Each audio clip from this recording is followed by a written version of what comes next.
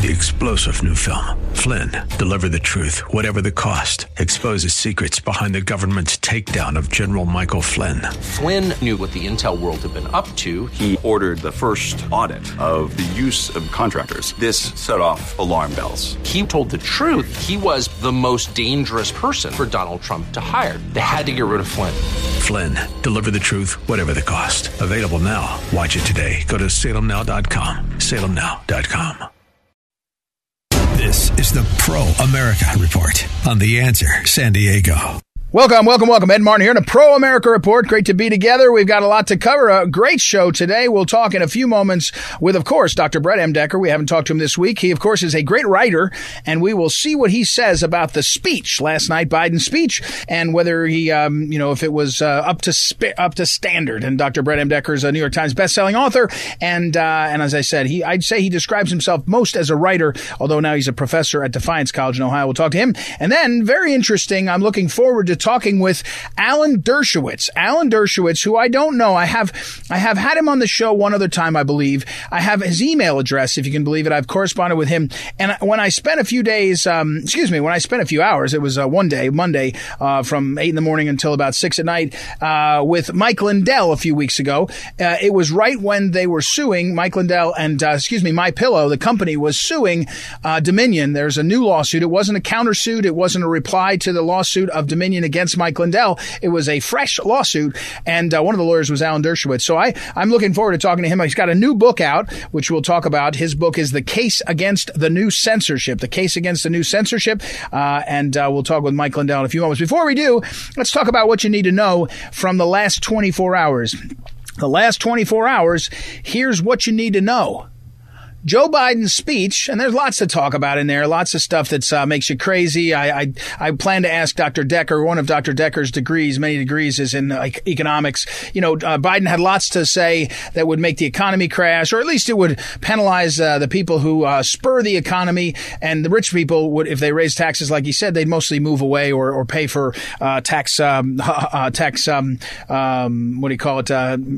shelters and harbors from taxes, and they do all kinds of things. So that's happened when they raised taxes in the past. That's when things like the Cayman Islands got popular and offshore stuff. And so you'll see about that. But anyway, it's a crazy thing to do. But let me say, Joe Biden did other things that were bad. But here's what I want to talk to you about. I'm infuriated.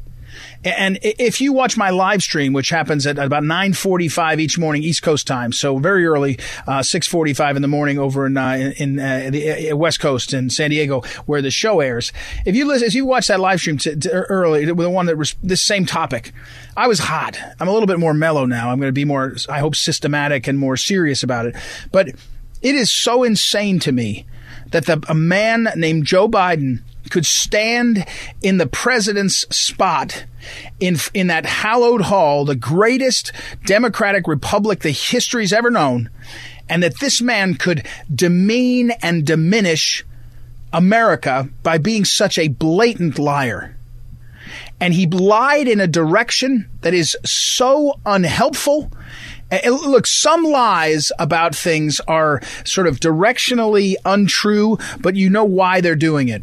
But some lies are just, and some lies are personal. Some lies are attacks. Remember when Harry Reid lied about Mitt Romney's tax returns and later said, "Yeah, I was lying. I just wanted to get the press cycle," and it worked, didn't it? He didn't win his race. I mean, that kind of thing. These are despicable. These are despicable people. But that's in politics. That's not a distinguishing characteristic, in my opinion. I mean, that's kind of, it happens on both sides of the aisle. But Joe Biden took it to a different level here when he described that the recent attack was the worst attack on on democracy since the Civil War, and he's referring to the January 6th. He knows he's lying. We could get into the fight of 9/11, Pearl Harbor, all kinds of different things. There's lots of people on social media arguing about that. I just want to say, if you have any sense of seriousness about what is now known about January 6th, it was the big lie. The big lie in America, the big lie in our lives was January 6th. What the media did, they said it was a murderous, armed insurrection. All of it was a lie. All of it. Most of the people walked through the Capitol. Some people were trespassing and violently, breaking windows or something. But there was no cop killed. None. The only woman killed was shot by a cop. We know very little about that. But I'm not even standing in defense of her. I'm saying, she was trying to climb through a window and there was some reason that the cop was worried. I don't know, but we don't know anything about it. We know everything about Chauvin. We know everything about other people that die and get killed and the shooters. In this case, we don't know, but still. But what is clearly known now is that January 6th was nothing like what was described. And I've told you before, I was there on January 6th in the Ellipse at the speech President Trump gave. The speech was like a valedictory. I mean it in a bad way. It was just a kind of, it's all over. It was kind of almost a concession speech. It was cold. It was too long. It wasn't a very good speech. Parts of it were kind of Trumpian, but most of it was just blah. No one left there for a battle. It was all nonsense. And Joe Biden stands up there in what is effectively a State of the Union and just blatantly lies. It was extraordinary. It was terrible. Terrible. It was terrible what he did. It was so destructive. And here's the thing. He's trying to take the fake news, the narrative machine, what the narrative machine did, big tech, big media, and big government. He's trying to take all of those. The narrative machine has created this incredible big lie. And Joe Biden tried to convert it, and he was doing it. It's working into fake history. And when I told you earlier in the day, I mentioned this yesterday. At points in these kinds of things, they put out for the press to review excerpts of the speech as prepared for presentation. And when you look, one of the things came out and it said this line, and Michael Beschloss, the presidential historian, who everybody, Michael Beschloss wrote all these books, said, yeah, this is really true. What a fraud. What a fraud. These people are so fraudulent and they're such liars.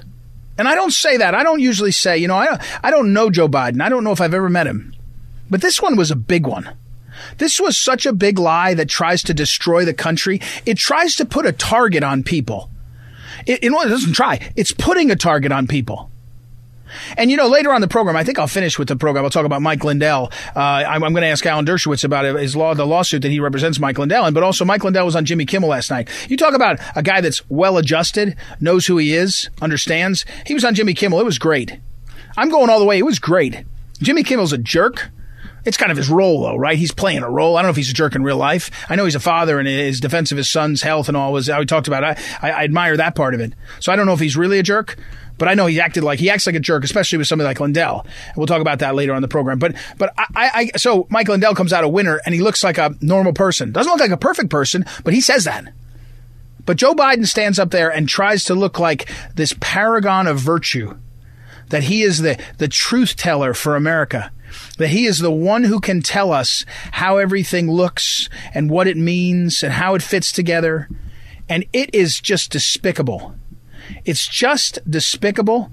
It makes me so upset for the future of our country. If you have a president who is, he could have said a lot of things, by the way. He could have said the people that questioned the election, and when they gathered and they pushed through the doors, they scared a lot of people. It's not who we are. It's not what we do. All of that would have been sort of not my favorite way to do it, but it would have been directionally true enough, right? But to say and to equate in such clear ways in writing. The greatest attack, the worst attack on democracy since the Civil War is what he said. And they'll start teaching that in our schools. That's what they'll teach. Because they all went into overdrive. And they all, as I told you they would. They went into overdrive to say he was right. Really despicable. Terrible stuff. And meanwhile today, or hours after the speech where he said that, the prosecutors released a bunch of the people that were supposedly such a terrible, terrible thing. I mean, I don't know. It's a disaster. It's a disaster for the country to have a president who does that. It's really terrible. It's really terrible for the country. And as far as I'm concerned, I won't forgive him for that one. I guess I could come to convince myself that he's just a puppet, and he's got these things written for him, and this is what he's doing. I can convince myself because it feels like that. This feels like something that people that hate America would do, and I don't think Joe Biden hates America. I should say that. I should say he does because of what he did, but I think he mostly is just someone who's such a creature of the swamp. He's a creature of the swamp system. It's like the ecosystem, the swamp system, and he and his family, they're apart 50 years. He's only 78 years old. That's about right. 50 years he's been in office. And it's a total swamp guy. I mean, totally swamped up. It's extraordinary to see. It's terrible for the country. All right, we got to take a break. When we come back, we'll talk with Dr. Brett M. Decker. We'll get an update from him. And then a few minutes later, we will talk with our Alan Dershowitz, one of America's premier lawyers. We'll see what Alan Dershowitz has to say and get an update on Mike Lindell's case. We'll take a break, everybody. Don't forget, visit ProAmericaReport.com to catch all these interviews and get signed up for the daily email. We'll be right back. Ed Martin here on the Pro America Report. Back in a moment.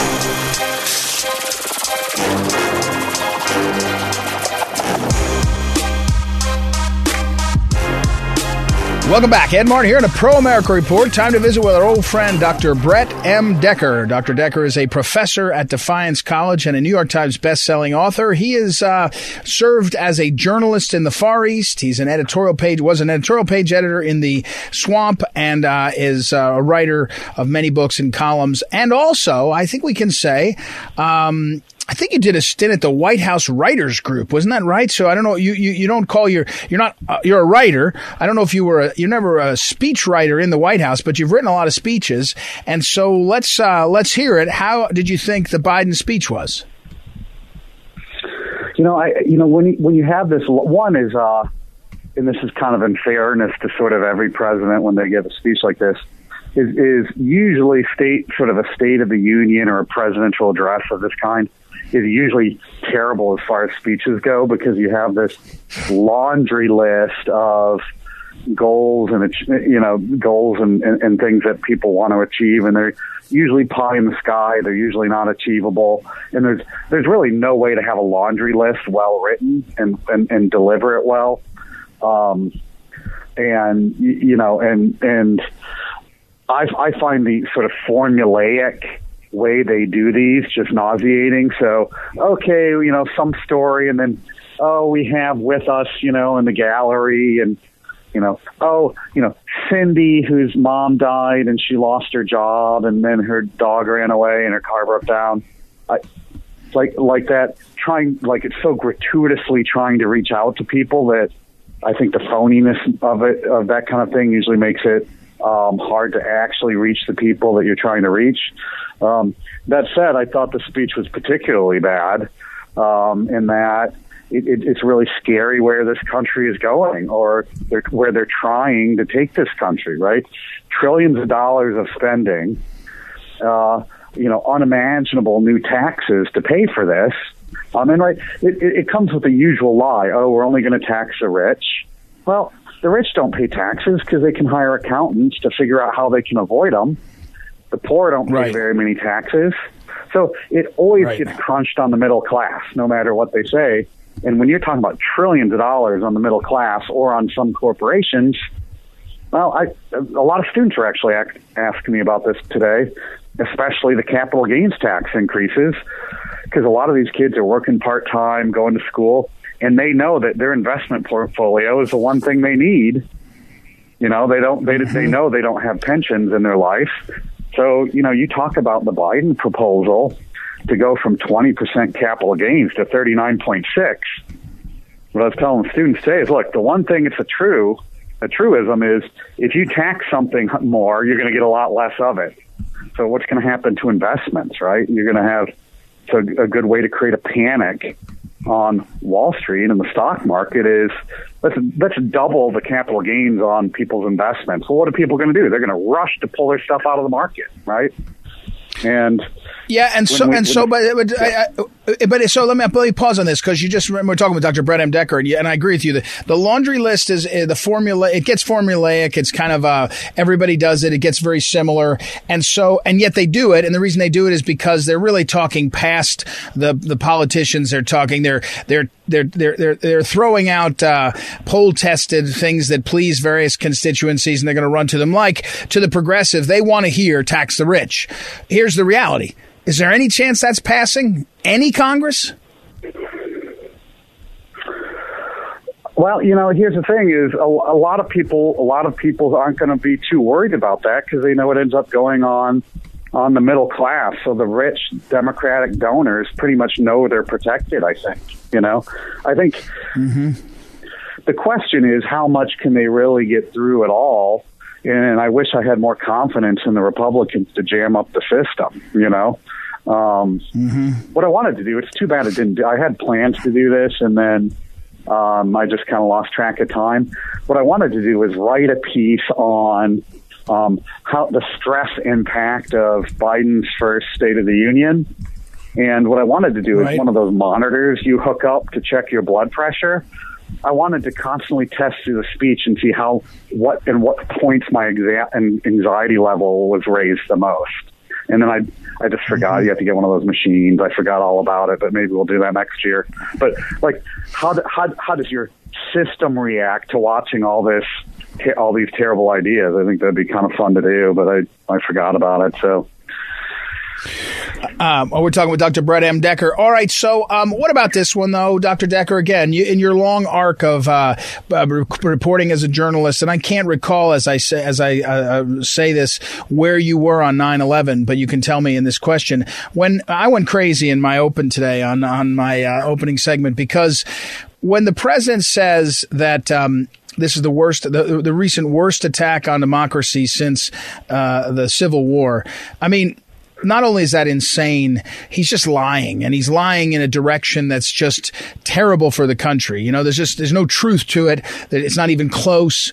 And yet he does it. Now, I guess there's been other lies. You know, most politicians lie. That's not a distinguishing characteristic. But this one really disgusts me because they're weaponizing that lie.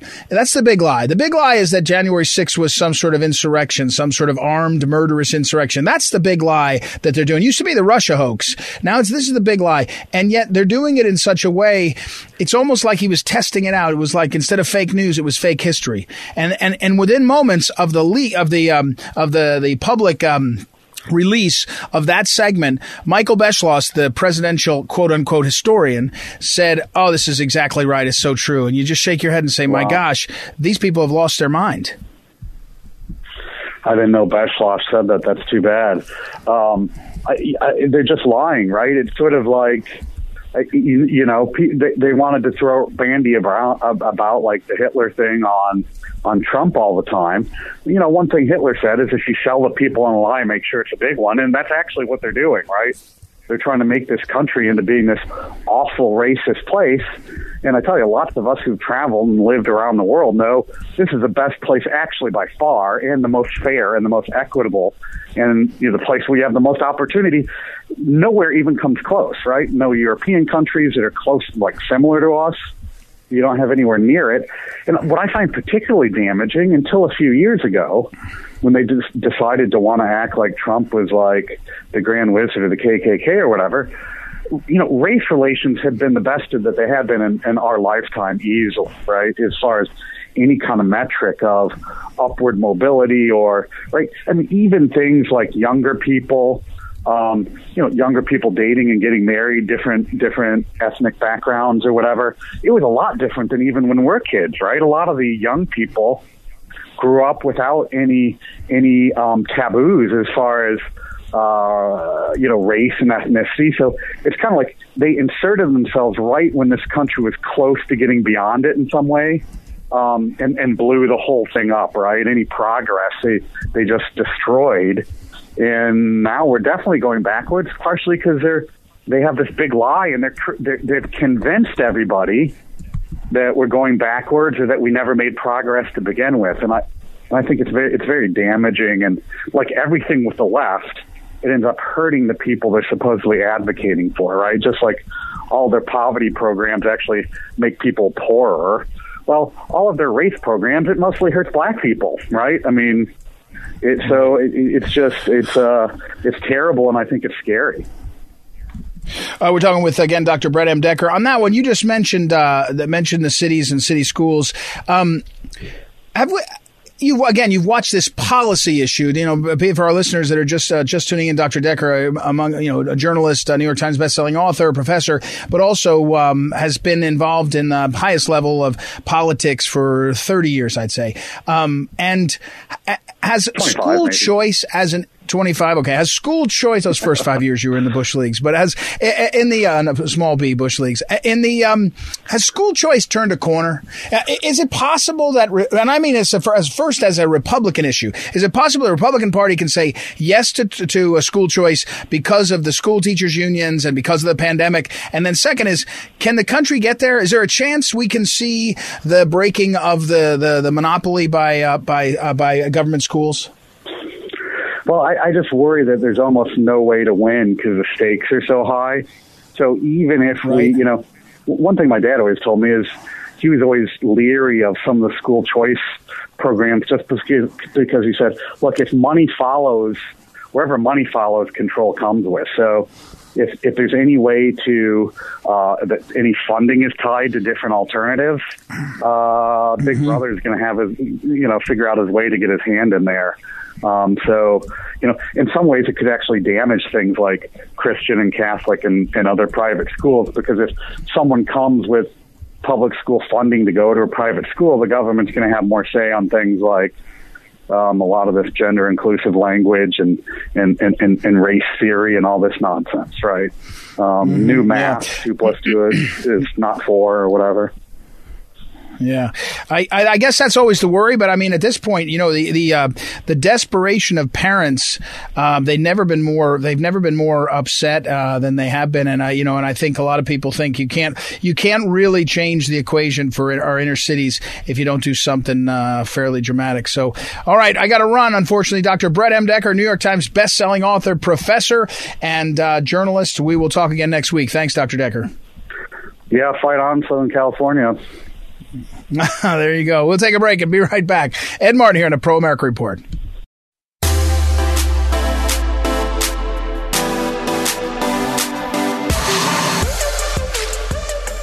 Welcome back. Ed Martin here in a Pro America Report. Very pleased to speak with Alan Dershowitz as one of the great lawyers and presences in the law, taught as, I think, the youngest law professor at Harvard Law School. He's got a new book out just about, a week ago from Hot Books, and the book is entitled The Case Against the New Censorship, The Case Against the New Censorship by Alan Dershowitz, and available everywhere you get books. So welcome, Alan. How are you, sir? I'm doing great. Yeah, I was the youngest professor. I was hoping to become also the oldest professor, but then I retired a few years ago. When I think back to 1964 when I started teaching, in those days, the great danger to free speech came from the government. And for the next 50 years, I litigated cases against the government repeatedly and always won. The government was an easy target in First Amendment cases because the Constitution says Congress shall make no law abridging the freedom of speech. Now I turn around and I can't bring cases because the enemies of free speech are private corporations. They have their own First Amendment rights. They're decent people. They're universities. They're people who love equality. They're nice guys. They're not Joe McCarthy. And therefore, they're so much more difficult to win cases against when they try to censor. I'll give you an example. So, please. There's a great debate about vaccination, constitutionality of compelled vaccination. So Bobby Kennedy, the son of the former Attorney General, calls me and says, let's debate this issue, because, I'm a pro-vaccination guy, and he's a skeptic on vaccination. So we had this debate. It was a wonderful hour-long debate. People learned. People changed their mind. It wasn't the Lincoln Douglas debates, but it was a great debate about a current issue.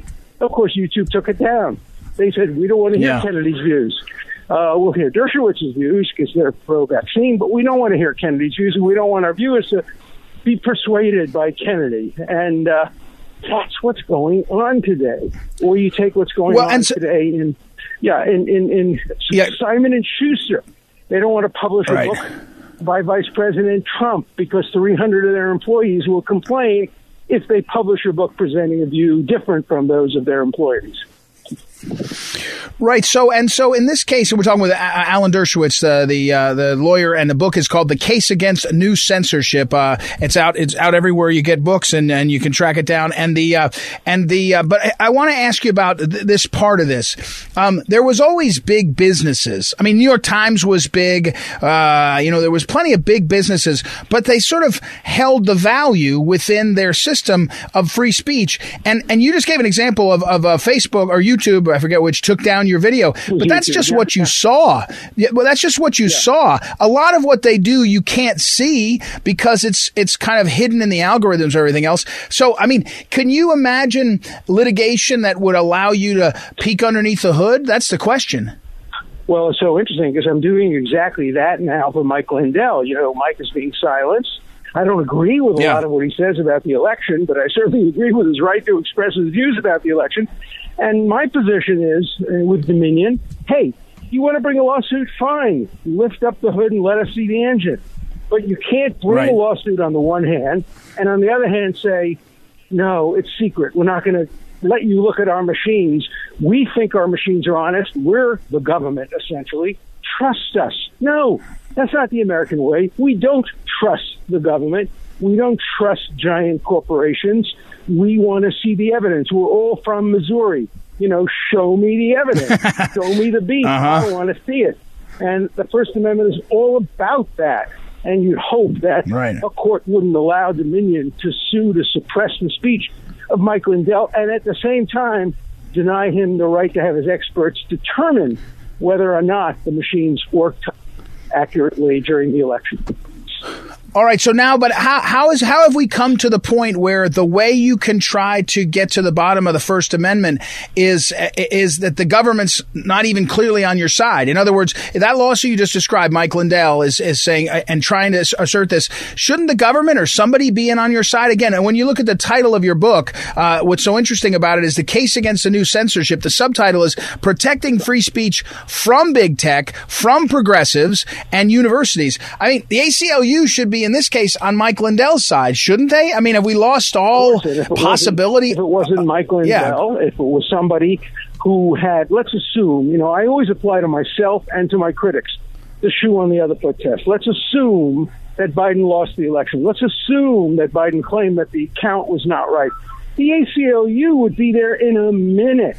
In a New York minute, they would be there defending the right of Biden or any of his people to protest the election. But the ACLU takes sides now essentially based on political and ideological considerations, not First Amendment considerations. Well, take the case that's going on now in Brooklyn Center, where the head of Brooklyn Center, the place where that tragedy occurred, where a woman with 27 years of experience, Kim Potter, accidentally fired a gun instead of a taser, yelling taser, taser, taser. And the head of the town said, well, at least she ought to get due process. And people threatened, if you don't fire him, we're going to burn the town down. And they fired him for demanding due process.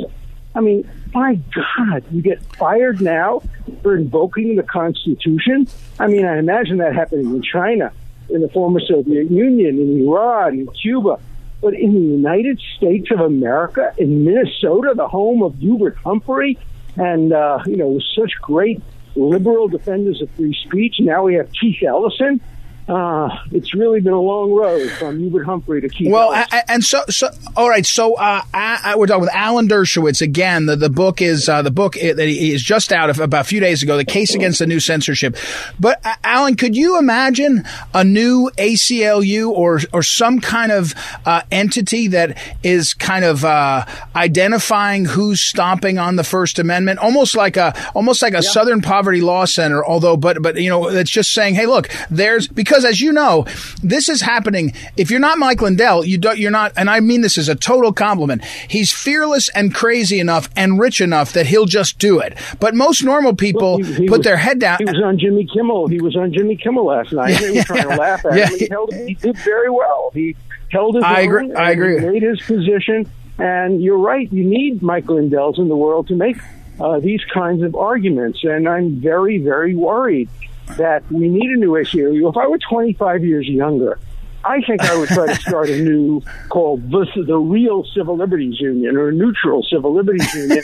There is an organization called FIRE, which deals with free speech on university campuses, but only on university campuses. But today, when a guy gets fired for calling for due process and he can't count on the ACLU to support him, there's something very wrong.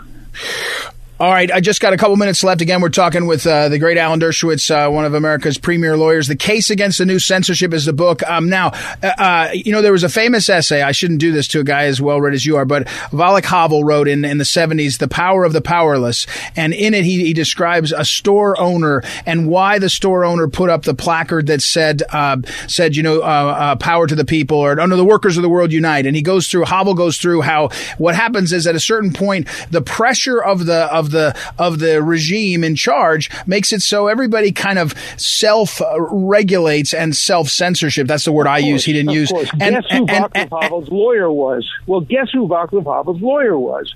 Me. I represented him. I went to okay. I went to the former Czechoslovakia, which was under communist regime.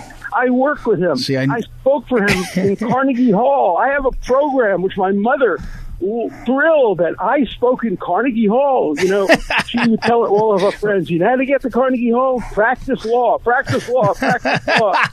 So I spoke on behalf of Václav Havel in Carnegie Hall, and I went to his funeral, and I went to watch him lie in state. It was a tragedy, and he was one of the great men. I mean, he was a great liberal, but he defended free speech. He'd be appalled at what the left is doing today in America. Well, and that's what I was going to say. I'm not one to say, oh my gosh, it's like we're under Soviet communism. That's insane to say that. On the other hand, that human dynamic to self-censor. And then here's what I'd say. I think you'll agree.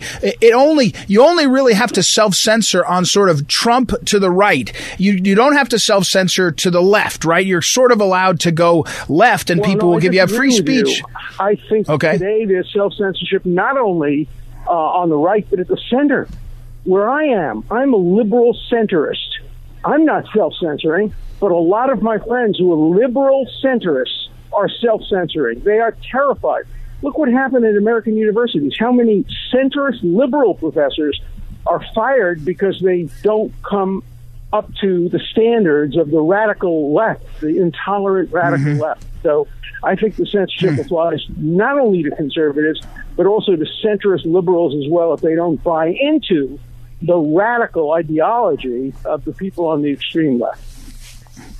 Well, I don't need to say this because it's like a life habit, and I will point out to you, Phyllis Schlafly, late Phyllis Schlafly, she had a habit like Alan Dershowitz. Her whole life, she kept writing, and I know you write, Alan, as a part of your life. So keep writing, and The Case Against the New Censorship is out just a few days ago. Again, it's available anywhere you buy books, and it's from Hot Books. Hot Books is the publisher. Thanks for the time, Alan. I appreciate it. Thank you for having me on. Appreciate it.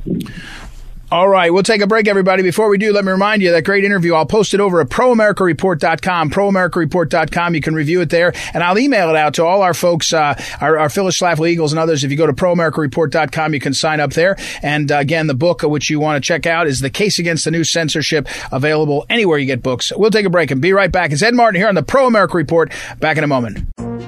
This is the Phyllis Schlafly Report, a daily broadcast from Phyllis Schlafly Eagles, a national volunteer organization founded by Phyllis Schlafly and continuing to uphold her legacy by honoring family values, opposing radical feminism, and representing a conservative perspective in our nation's capital. Now, the president of Phyllis Schlafly Eagles, Ed Martin. Feminists will stop at nothing to feed their perpetual victim complex. The late Phyllis Schlafly spent years trying to explain to them that women make less money than men on average because women more frequently prefer to work part-time or take more time off to care for their families. Feminists used to fight against this, but now they think they found a way to use Phyllis's own logic to feed their pity party. A feminist group called Mirza has rebranded this tendency of women to leave the paid workforce. They're calling it the motherhood penalty. What they call a penalty, I call a reality. I know of absolutely zero employers who take it upon themselves to punish women for having children. The first and last responsibility of employers is to make sure the business stays afloat so the employees can keep their jobs and feed their families. So when a woman who has been with the company for 5 years leaves the industry to take care of her children for 15 years, she shouldn't expect to return and be paid as though she were at the company for the full 20 years. This isn't a penalty on motherhood. This is a common sense business practice. Although motherhood is truly the most valuable profession on the planet, an employee who's been in an industry for 20 years has more immediate economic value than an employee who was in the industry 15 years ago. The 20-year veteran is paid more because he has more experience, not because he's a man. This motherhood penalty nonsense is just the latest attempt by feminists to see oppressors behind every bush. If a woman wants to be paid like a man, she has that choice. However, most women choose instead to pursue the very noble endeavor of caring for their family full or part-time. Regardless of what choices women make, I applaud the fact that as Americans, they have the freedom to make them. However, it's important to remember that with freedom comes the responsibility to live with the consequences of the choices we make. This has been the Phyllis Schlafly Report from Phyllis Schlafly Eagles. For more than 50 years, Phyllis led the fight against the dead-end road of radical feminism. Today, with the rise of so many savvy young conservative women, new voices are emerging. You're invited to voice your opinion on what's really important to women at phyllisschlafly.com. That's phyllisschlafly.com. Thanks for listening, and join us again for the Phyllis Schlafly Report.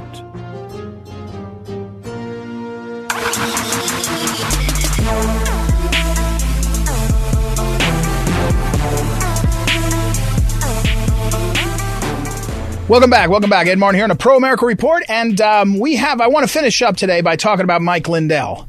Mike Lindell, I think I did a segment the other day. I did a segment in defense of Joe Rogan the other day, and now I'm doing one in defense of Mike Lindell. But in this case, I want to do it in defense of some other aspect of him. Well, so let me set it up. I mean, he was on Jimmy Kimmel last night.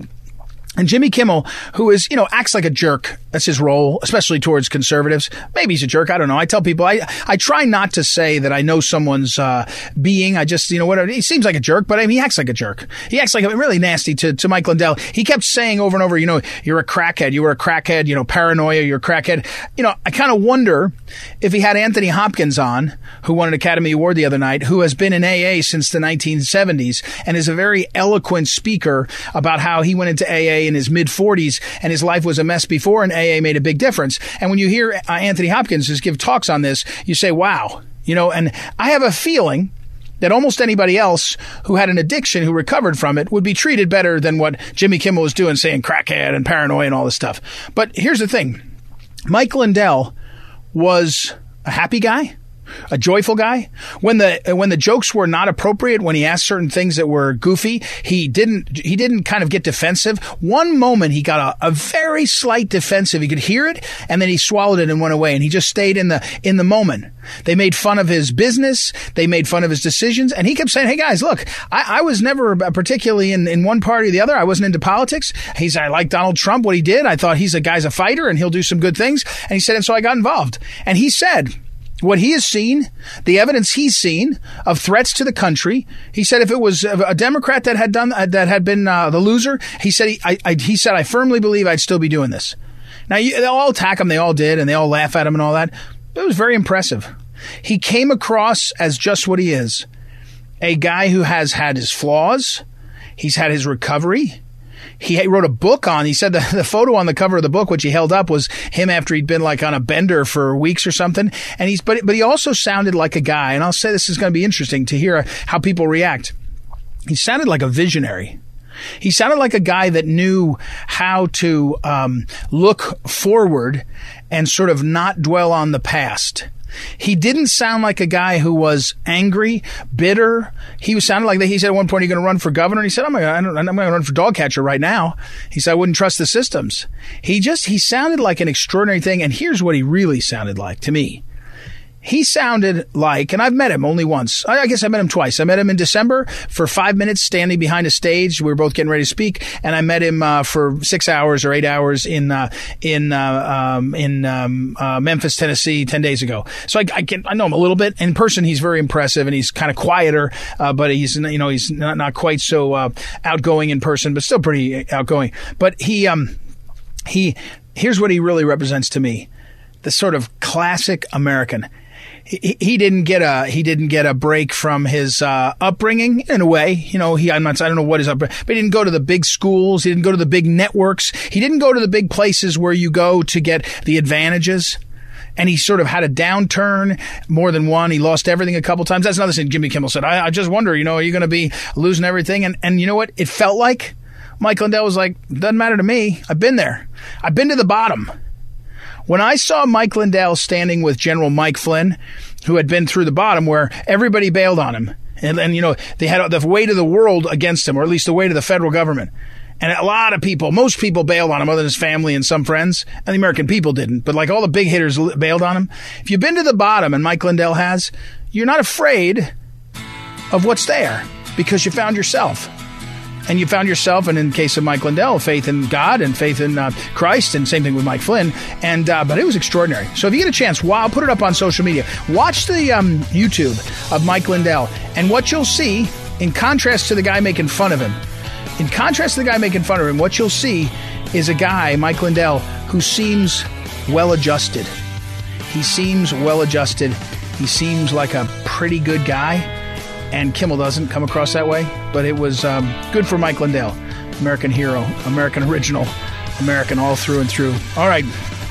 I got more to say on that. I'll say it another time. Well, we got to run, though. We got to run out of time. Thank you, as always, to our great technical director, Noah. Does everything, produces everything, keeps us on track. Joanna for helping us book guests. And thank you for listening. Visit ProAmericaReport.com to stay up on all of it. We'll be back tomorrow. It's Ed Martin here on the Pro America Report. Thanks for listening.